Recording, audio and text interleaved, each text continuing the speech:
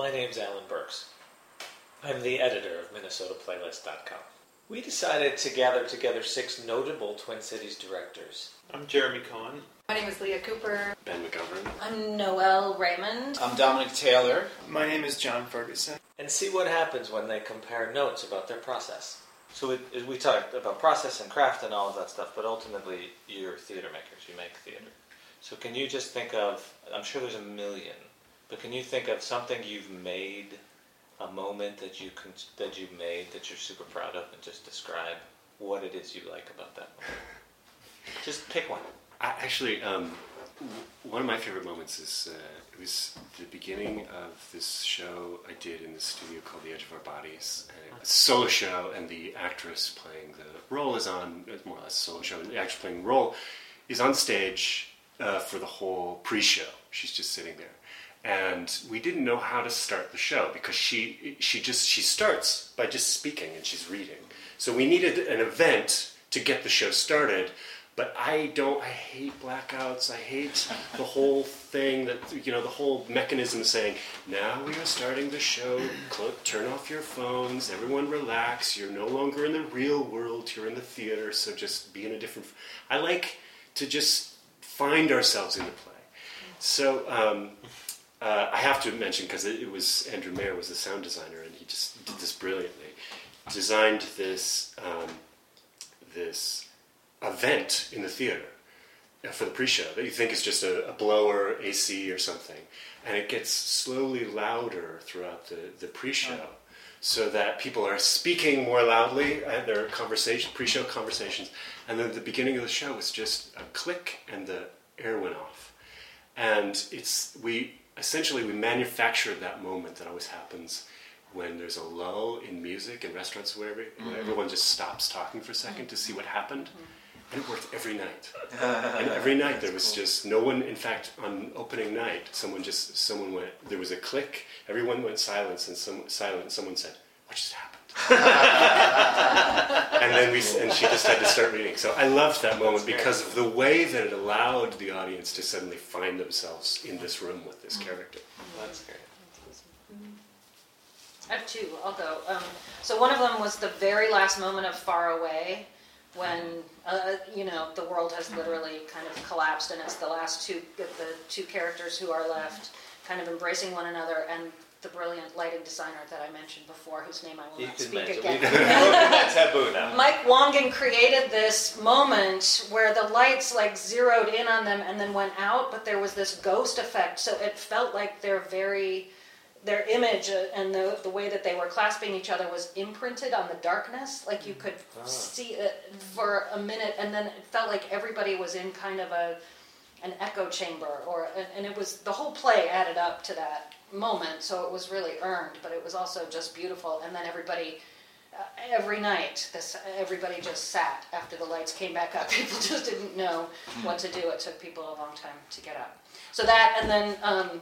Flying the Angel, when we did Angels in America at Pillsbury House Theater with no fly system and no wing space. So we actually suspended Jamila from the ceiling and dropped everything else, so it felt like she went up. And that was one of those moments where the ingenuity of everybody in the room to create, and we weighted the curtain so there was a huge crash, and then she was revealed there. That was a super cool moment. And very unexpected, especially because of the space. I have 2. It's funny, everybody's mentioning design. Yeah. And mine too as well. It's funny, the first one I was thinking of even before you described your moment, and it's so similar.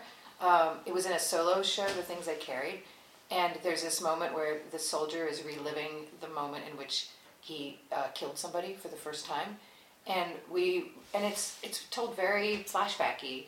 And it's just a solo show. So just creating that moment of him remembering and making it about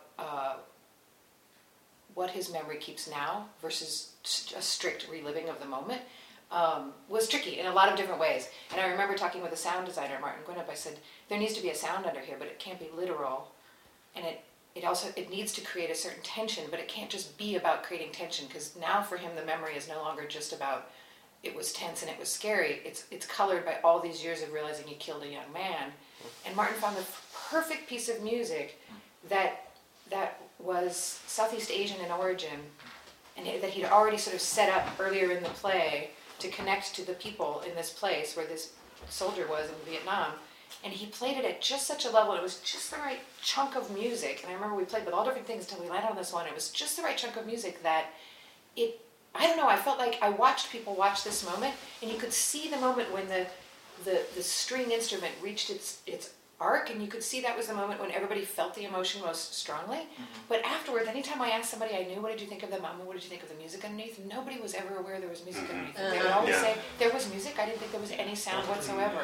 And I loved that subtlety, and yet very emotionally manipulative moment. And then the other one was the end of Behind the Eye, which was when Lee Miller's character she's dying. It's the moment of her death, and the play has set up this idea of sandstorms and all these different sandstorms in her memory.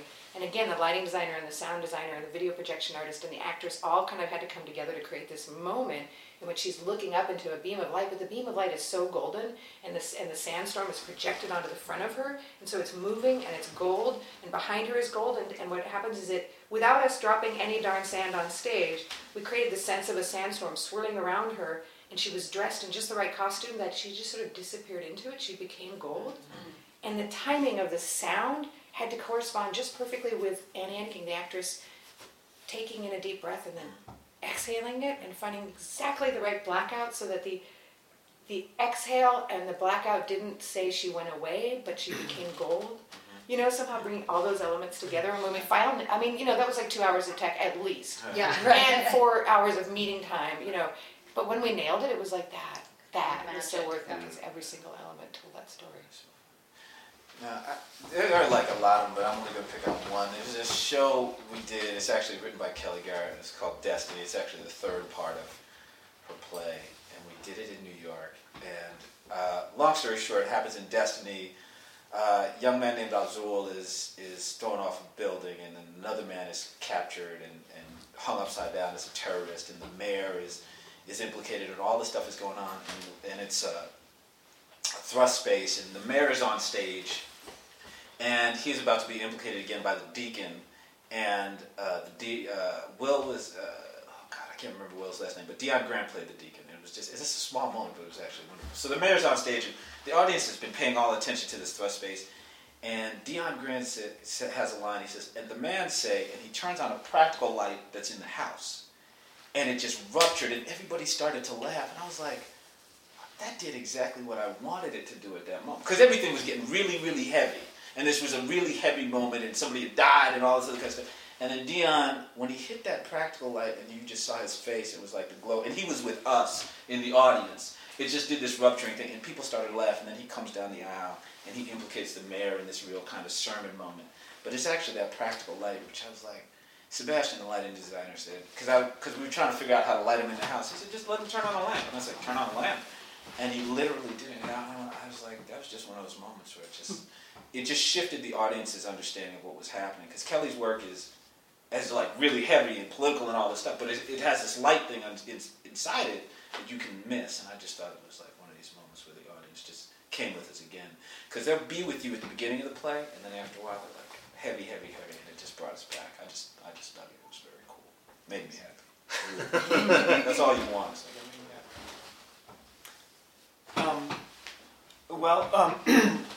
overall, there are moments where I have a complex idea of how to do something, and then what comes through the process of figuring out that we don't have money to do that, that we don't have time to do that, there comes a solution from the room or from me or from the moment that is very simple and the most magical way of doing it and the most inventive and the most, hey audience, here's how we're doing it, and they accept that. So overall, lots of things like that. But recently, on my recent production of The Nature Crown, one of the first things I did in rehearsal was to just have people move around the space together, have like people who I thought kind of went together, like these two people, they go together, they look like they're a pair somehow. I don't know why. I had these two guys just moving through the space and had them running through the space in unison and changing direction and changing rhythms. And then I shouted to them, become trees, and they suddenly became trees, and then become human. And this is all kind of in this natural world of the play. And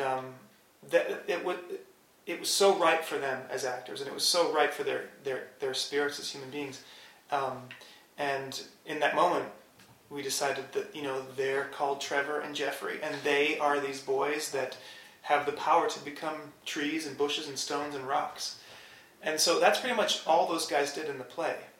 They came into in the final production, they were in the show maybe 5 times, and they do take they help their sister transform into the moon, and but through the rest of the process, that's mostly what they did in the show. And the actors were getting to a point where they were like going, is this gonna work? Is this all we're doing? And I'm like, trust me, that is gonna work. It's gonna work. It's really, really beautiful. That's one of the strongest images we had from the development process. It's really beautiful, and we have to trust that it's just gonna work. We don't know why, but it just is. And it turned out that it was probably the most memorable thing in the play is these boys that run into the woods and go deeper and deeper. And the further they go, the more they transform. And the whole play was about transformation and impermanence. And ultimately, we learned that those 2 boys represent that overarching theme of they transform more than anybody. And it was something that just came out of how they looked and how they moved together, and an impulse for me to shout that out in the room, and then me just holding them up saying, keep doing this. Trust me. Please keep doing this because it's so beautiful. Keep trust. And so I was really proud of that in that play. I just want to say, oh my God, that was so funny every single time it happened. But partly what was so beautiful in hearing it's such a little gift to learn someone's process about it, is that what I loved is I would watch them when they were going on stage. They didn't just sort of do it from stasis. They would always be moving, and so they'd be moving, and then they would turn, and then the thing would happen. And so literally you were watching a transformation happen out of movement rather than out of stillness. It was super. It originally came by, they were running, and I said, trees now, become trees. That's what it was on stage. And I'm just so glad that we just held tight to that. Sometimes you got to really hold tight to things you believe in, and sometimes you got to let them go. That's cool. Okay, so with I Am My Own Wife, I couldn't get into the play. I couldn't put the wimple on that actor. I couldn't do any of the things that are the reasons someone would program that play. And so I called him and I said, and this actor, so I cast an actor who I knew had a relationship with the writer originally as well. They had done some other stuff together. And I was like, so we're not doing it on the moon, don't worry about it, but I'm really interested in the role of the character of you in the play. And I just would like to explore that. That is interesting. Right, we all keep using the word moment, and I think we all talk about beginnings or the end moments of plays, right? Those great things. And for me, it writes as we're saying, it's coming full circle. How do we enter the story? And so really, it was a very similar thing. This beautiful, beautiful thing, the piece that Ben was talking about, which was extraordinary to watch and to respond. It was very weird. I remember watching. It was very weird. I had a very visceral response to it in a very powerful way. How do we shift the room? And so for us, it was a lot about just having that actor on stage typing and typing and typing as the audience was there. And he was just typing, and he was kind of cussing and not making much of himself and kind of throwing stuff away and deleting stuff on his laptop. And then ultimately the show kind of just started, and it sort of started because this music was sort of starting, and he walked over to this weird thing in the floor, and there was just these cracks coming through, really thin cracks in the wood part of the floor, and he sort of just kind of opened it up, and then out of it kind of pulled the story and kind of figured out because of how the play actually begins and how he sort of meets this Sherlock almost stuff. So that was that.